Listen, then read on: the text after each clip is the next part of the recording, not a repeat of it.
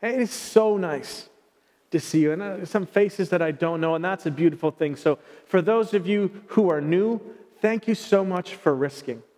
Man, I know it is hard to go into an unfamiliar place with unfamiliar people.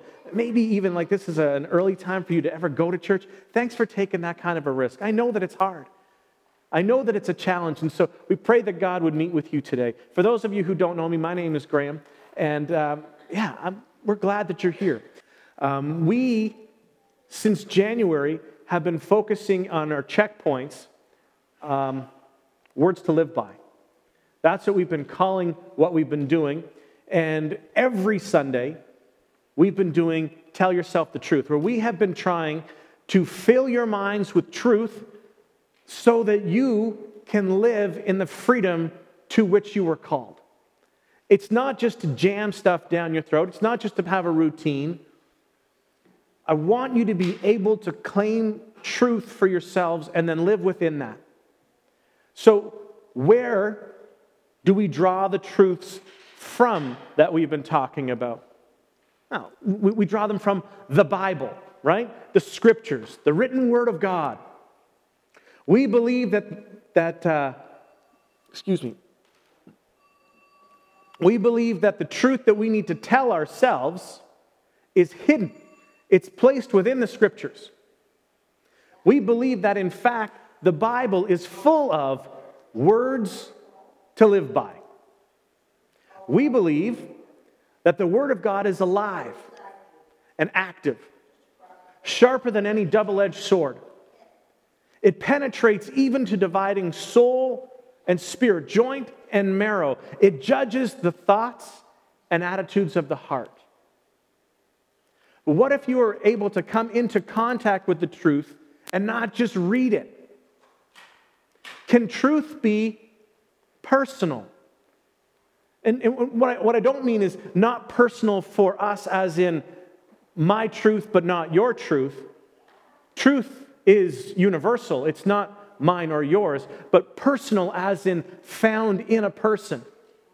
Now, despite the fact that most North Americans own multiple copies of the Bible, we find that biblical illiteracy is on the rise. We're getting better at being biblically illiterate.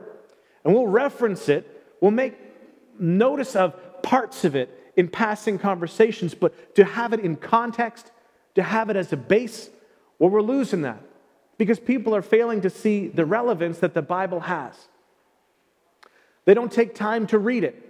We're busy. We've got things to do. We've got other things to do, things that are more interesting to do. And when they do, they read it and they struggle with this unfamiliar language. It's like it's not written by John Grisham. It's not a page turner. And so they say, well, that's not enough for me. And what's the big deal, right? What do I really need to know? Whatever I really need to know, I'll just Google it, right? I can find it just like that. I can just ask the pastor. He'll be able to tell me a nice, quick answer.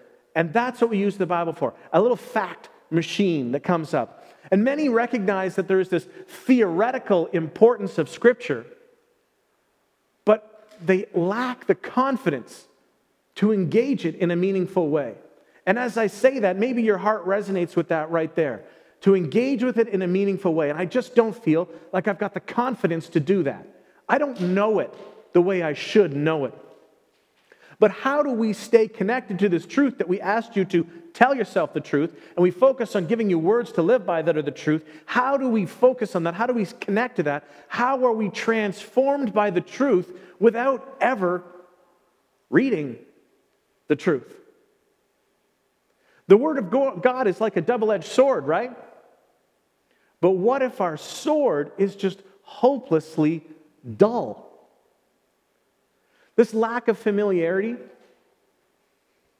we call North America, both the United States and Canada, have been known as Christian nations. Well, we have acknowledged in Canada a lot earlier than the United States has, we are no longer a Christian nation. We once were, and we can lament that. We can blame somebody for that, or we can do what we were supposed to do and live authentically, honestly, compellingly. Not wait for someone to legislate that which we would like, but to live these things, to embody them as the church was always supposed to do, to be a visual display, to be the hands and feet of Jesus, to come to life so that other people would see in us. But when people come around us and we feel like we don't know the Bible well enough, and these people, they can easily sway us. They come and they sound like they know what they're talking about.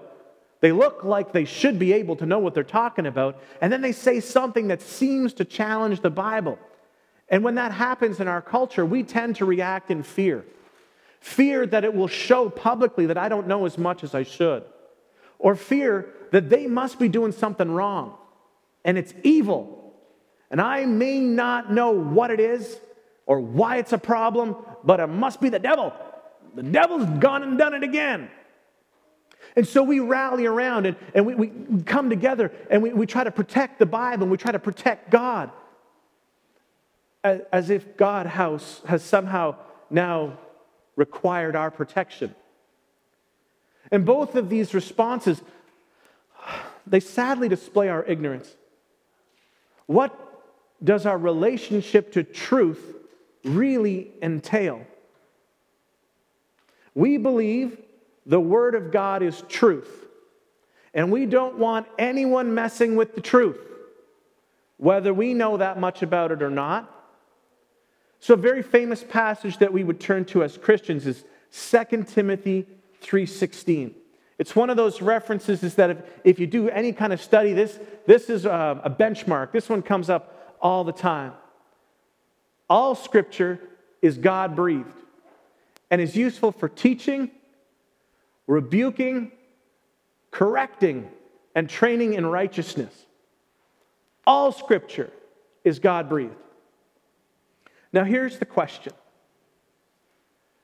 What Scripture is the author referring to?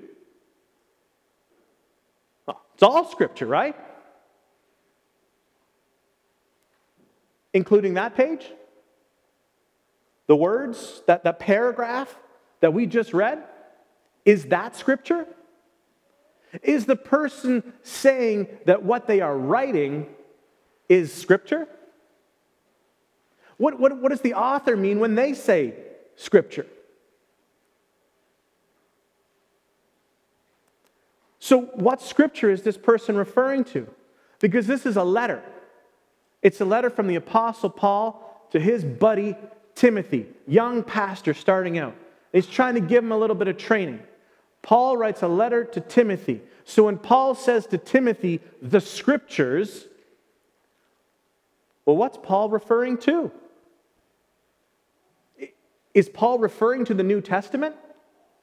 Because the New Testament doesn't exist yet when this letter was being written. So what Scripture is he referring to?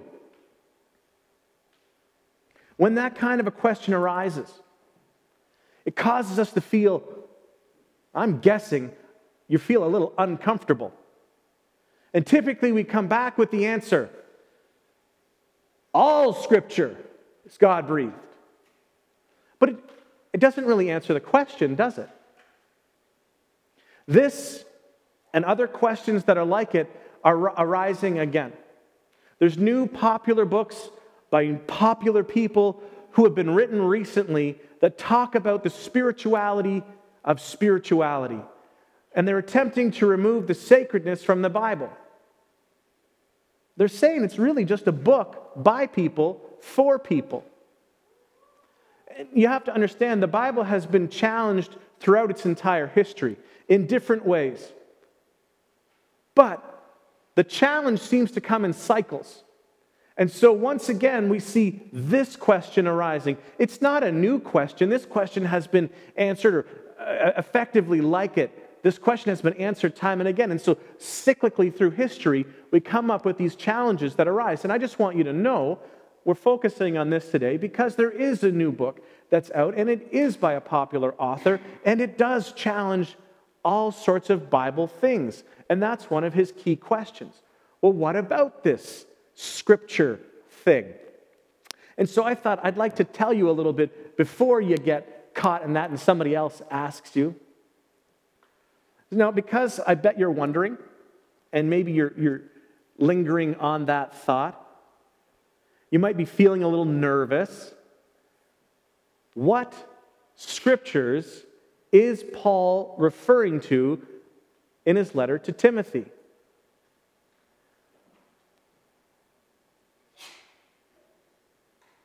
Yeah, no one wants to guess that. In the letter that he's writing, he's not referring to his own letter.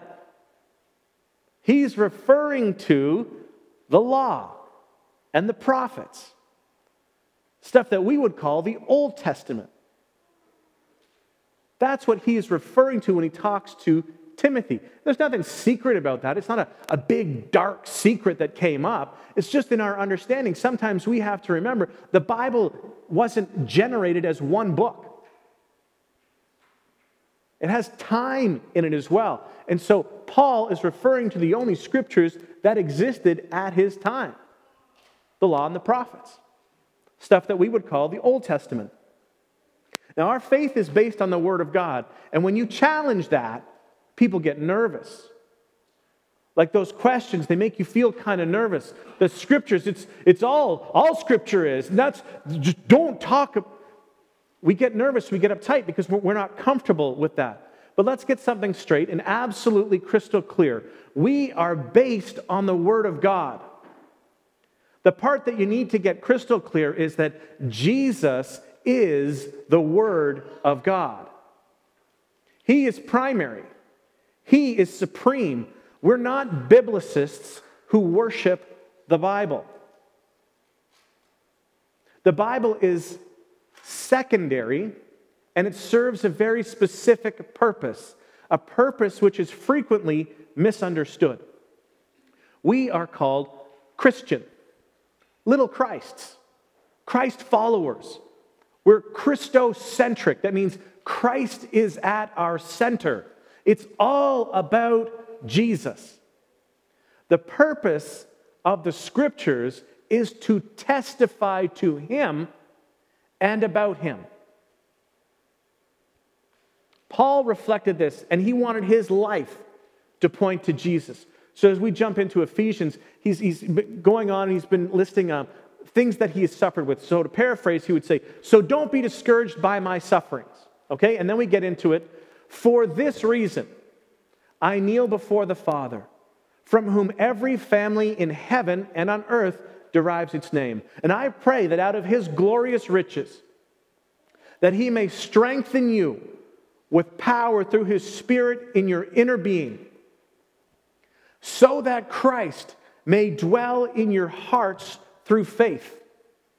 And I pray that you, being rooted and established in love, may have power together with all the Lord's people to grasp how wide and long and high and deep is the love of Christ, and to know this love that surpasses knowledge, that you may be filled to the measure of all the fullness of God. The Bible is not just a human collection of historical writings, poems, letters, stories, sayings, and apocalyptic literature. Although that's what it is. It's a collection of historical writings, poems, letters, stories, sayings, and apocalyptic literature. But even with someone who has no commitment to orthodoxy, orthodoxy means right thinking, okay? Anyone can see that even the scriptures describe itself as a uniquely God-inspired, diverse collection of writings. Very important, because when you buy this book, you buy the whole thing. And you kind of think that's the way it's always been. That's not the case. It is a collection. It is a diverse collection. It has multiple genres from multiple authors over hundreds of years, bound together, revealing that Jesus Christ is the singular means of salvation from sin. A truth that Jesus Himself taught. So if you jump to Luke chapter 24, or if he jumps to Luke chapter 24, you can find this. This is Jesus, it's being described by Jesus. And beginning with Moses and all the prophets, he, Jesus, explained to them what was said in all the scriptures, the law and the prophets, what was said in all the scriptures concerning himself. Jesus was teaching the people that the law, the prophets, the scriptures that you know, they point to me. John chapter 5, he's talking to teachers and teachers of the law, and he says, you study the scriptures diligently because you think that in them you will find eternal life. You have eternal life. These are the very scriptures that testify about me. Yet you refuse to come to me to have life. Jesus is the Word of God. We don't work with these concepts well, so John tried to help us out. John chapter 1, starting at verse 1, he said, in the beginning was the Word. So if you go back to Genesis chapter 1 in your head and you remember what happened, in the beginning, God, right? And then it describes the Spirit hovering over the waters. And then God, what did he do? He spoke. And he spoke words. Jesus is the creator. God spoke. The Word of God is Jesus, okay? In the beginning was the Word, and the Word was with God, and the Word was God. You could take out the word word here and put in Jesus, because that's what he's saying. He was with God in the beginning. Through him all things that were made. Without him nothing was made that has been made. In him was life, and that life was the light of all mankind. The light shines in the darkness, and the darkness has not overcome it. Jesus is the light in the darkness. The role of the scriptures, when we hear this again, the Old Testament, the law, and the prophets, the role of the scriptures is to testify that Jesus is who he says he is, and that we can know that we must trust in, listen to, and do his words. The Word of God, the Bible, helps us to sort out orthodoxy. But the Word of God, Jesus, compels us to not stop there, but to go on to orthopraxy. Not just right thinking and believing, orthodoxy, but that right thinking and believing leads us and inspires us to right living and behaving. Those are definitely two separate things. Then through right living, orthopraxy, we shall gain a more complete understanding of our orthodoxy.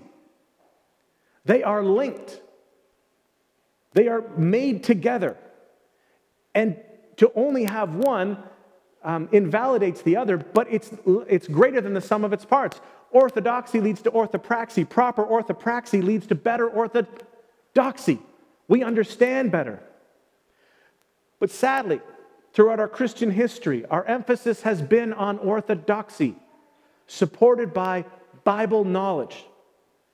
But orthodoxy is cerebral.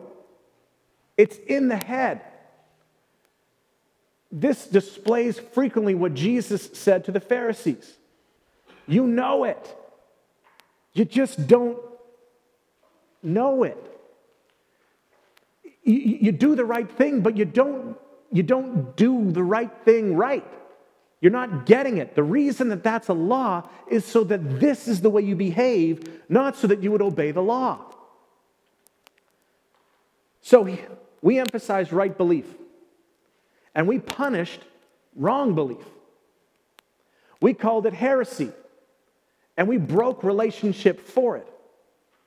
And Jesus kept telling us Look at your hearts. Look at the relationships. Look at those with all the people around you. And he was asking repeatedly, here's a way to evaluate the way that you're living. Are you growing into one? Are you being connected on a deeper and deeper level with God and with the people around you? Your right thinking, your orthodoxy must be manifested. It must come to life. It must be lived out well in orthopraxy so that you can touch it, so that you can feel it, so that it will guide you to know what you really believe. It's not just for someone else to understand, it's so that you understand it, so that you embody it, so that you get the sense of this is Christ's life in me. This is what I believe. And understanding comes in that way. The Bible points to Jesus. The Old Testament points to Jesus. The New Testament points to Jesus. Jesus is the Word of God. We understand the Bible through Jesus because He's the point of the Bible. That's what we're always trying to get back to. This points to Jesus. Prophesy, this is who will come, this is what He will be like, this is what He will do. He arrives. He's just like that. He's the fulfillment of everything that was promised over here. That's who we were trying to get to. It's Jesus. It's Jesus. The Old Testament points, the New Testament points to Jesus because Jesus is our focus. Jesus is our Savior. Jesus is our sanctifier. Jesus is our healer. Jesus is our coming King. Jesus is our Lord, and Jesus is our Master. Jesus is the King above all kings. And He has called us friends. And He desires growing relationship in orthodoxy and in orthopraxy. He desires that relationship with each one of us. And one of the relationship activities, one of the relationship building activities that He asked us to be a part of, we now call the Lord's Supper, or we call it communion, or the Eucharist. And Paul was writing to his friends in the city of Corinth, and he was trying to describe to them what's going on. This passage is very familiar. For I received from the Lord, Jesus, what I also passed on to you. I told you about this. The Lord Jesus, on the night that He was betrayed, took bread, and when He had given thanks, He broke it, and He said, "This is my body, which is for you. Do this in remembrance of me." In the same way, after supper, He took the cup, saying, "This is the new covenant in my blood. Do this whenever you drink it in remembrance of me. For whenever you eat this bread and drink this cup, you proclaim the Lord's death. You proclaim the gospel. You proclaim the good news. You proclaim what the Bible proclaims, Jesus. Jesus. That's our focus. We proclaim that until He comes. The symbol that was given to us in communion is an absolutely beautiful manifestation of orthodoxy and orthopraxy. We practice this. It's physical. It's tangible. But we only practice it because we have a belief in what it symbolizes. In our tradition, we believe that it is a symbol. But the right thought and the right practice opens up the possibility for a visitation of grace, if you will. There's nothing magic in communion, and yet it opens the doorway to grace. Because as we believe correctly and practice correctly, God visits us in that moment. It's the same thing for us when we practice baptism. That in that symbolic moment, God may choose to arrive and indwell in a way that he hadn't previously. So we're going to take communion today. It's at the back. We have a cracker. They're broken up. You just take your part. What is it that you believe when you do this? If you're not part of our tradition or you're not part of our church regularly, it's okay. You're welcome to participate with us. If you believe that Jesus is your Savior, if you believe that the Father sent him, he came, he lived the perfect life, he died for our sins and rose again. If that's your belief, then you can practice with us, and we'll welcome you to that table. If that's not what you believe, that's okay too. Don't worry about it. We all work in stages. You're welcome to be here with us. We just say, hey, you don't have to fake it. You don't have to pretend. If it's not your belief, then don't make it your practice. Someday, when it's your belief, then you practice with us. But you're welcome to be our guest, either way. For parents that are here with your kids, you deal with your kids, right? When you are confident that they understand what you are saying, they're welcome to join with us as well. We want to support the family in that and not have a system, a checklist or something. Your kids, you take care of them the best way that you should. So we'll go to the back, take a piece, take a cup. You can consume them at the back if you would like, or you can come back to your seat. Take a moment and ask that God, by his grace, would show you anything that stands between you and him in right relationship. This is a chance we checkpoint. We stop what we're doing somewhere else and we do something intentionally today to not just get lost in the flow, the habit, and the routine. We say, God, remind us. So we choose to remember what God has done in the past, my past and the distant past. We choose to reevaluate where we are right now. Am I living the life that I would like? And does that life align with the life that Christ has called me to? And if there's anything standing in the way, ask him to show you. Not so you can feel guilty, so you can move to freedom. When you have a sense that there's something you need to be forgiven for, then repent. Repent means say you're sorry, turn away from it, and go in the opposite direction. Repentance is not bad, it's blessing, it's opportunity. So take that opportunity. We were led beautifully today by Dan and Kristen and Kuba into a place of peace, into a place of rest. Complete that journey by letting your soul be at peace as well. Clear up the stuff that needs to be cleared up. Remember, reevaluate, refocus before you go so that before you leave today, you're on the track that you believe God is leading you on. You've dealt with everything that he's brought to you, and you may live again in peace and freedom before him, and that empowers you to live well. Belief and practice. Orthodoxy, orthopraxy. That's what we're going to do today. Kind Father, thank you again for the gift that you have given to us. Lord Jesus, I thank you that you chose.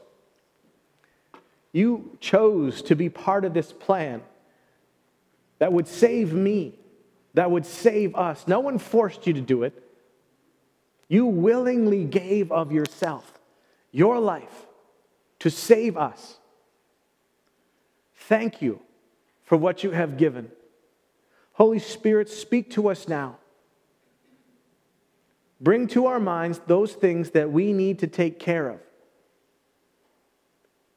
If it's with you, then allow me to ask my forgiveness. If you reveal to me something that is with somebody else, then God, give me the courage to deal with that, to bring resolution, to bring about reconciliation, for that's what we are called to be. Ministers, bringers, deliverers of reconciliation, not just for others, but for us as well. Speak freely to us, we pray, in Jesus' name. Amen. When you're ready, come. Christ in front of you, Christ behind you, Christ above you, Christ below you, Christ to your left, Christ to your right, Christ in your present, and Christ in your future. The Spirit of Christ within you. And finally, brethren, be perfect, be of good comfort, be of one mind, live in peace, and the God of love and peace shall be with you. Be blessed in the name of the Father, the Son, and the Holy Spirit.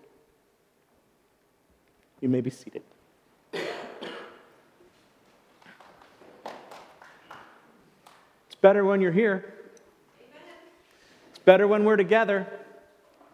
And I am convinced the more we connect, the better it gets. As you go today, again, I want to remind you that you are being sent. You don't simply disappear. We go, and we are Christ-centered. We are Spirit-empowered, and we are mission-focused. We are on mission, everyone, everywhere, all the time.